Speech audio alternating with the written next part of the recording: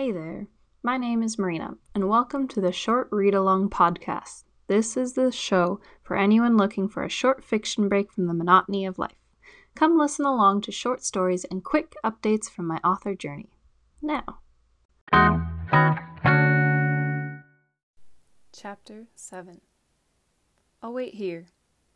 Rose turned and watched as Julian jumped up the tree and began washing himself.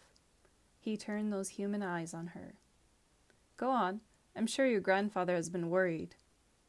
She nodded, pulling the sleeping babe closer to her heart.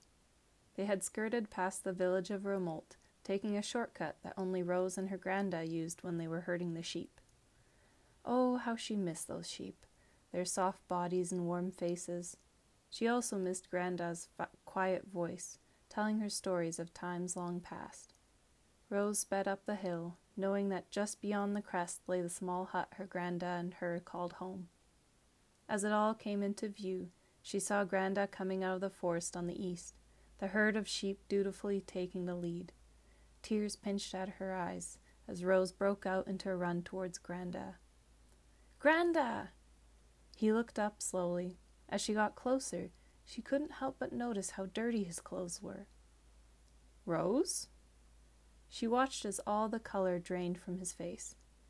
Granda, it's okay. I'm okay. She reached out for a hug, but was stopped by his hands on her shoulders. You have to leave, right now. Rose stopped smiling, noticing for the first time the sword hanging from the older man's belt. I don't understand. He shook her. You don't need to. I wish I could tell you everything. All I can ask from you is to run as quick as you can. And to forgive me.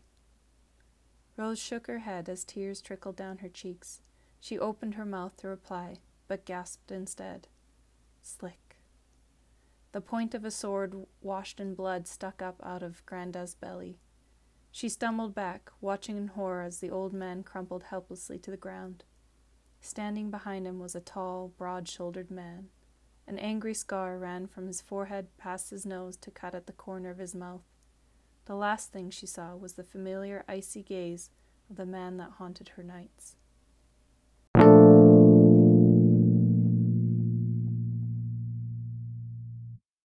Again, this is Marina. Thank you for listening. Subscribe to my website for updates on new short stories, book releases, editing services, and more at marinastam.wordpress.com. Until next time.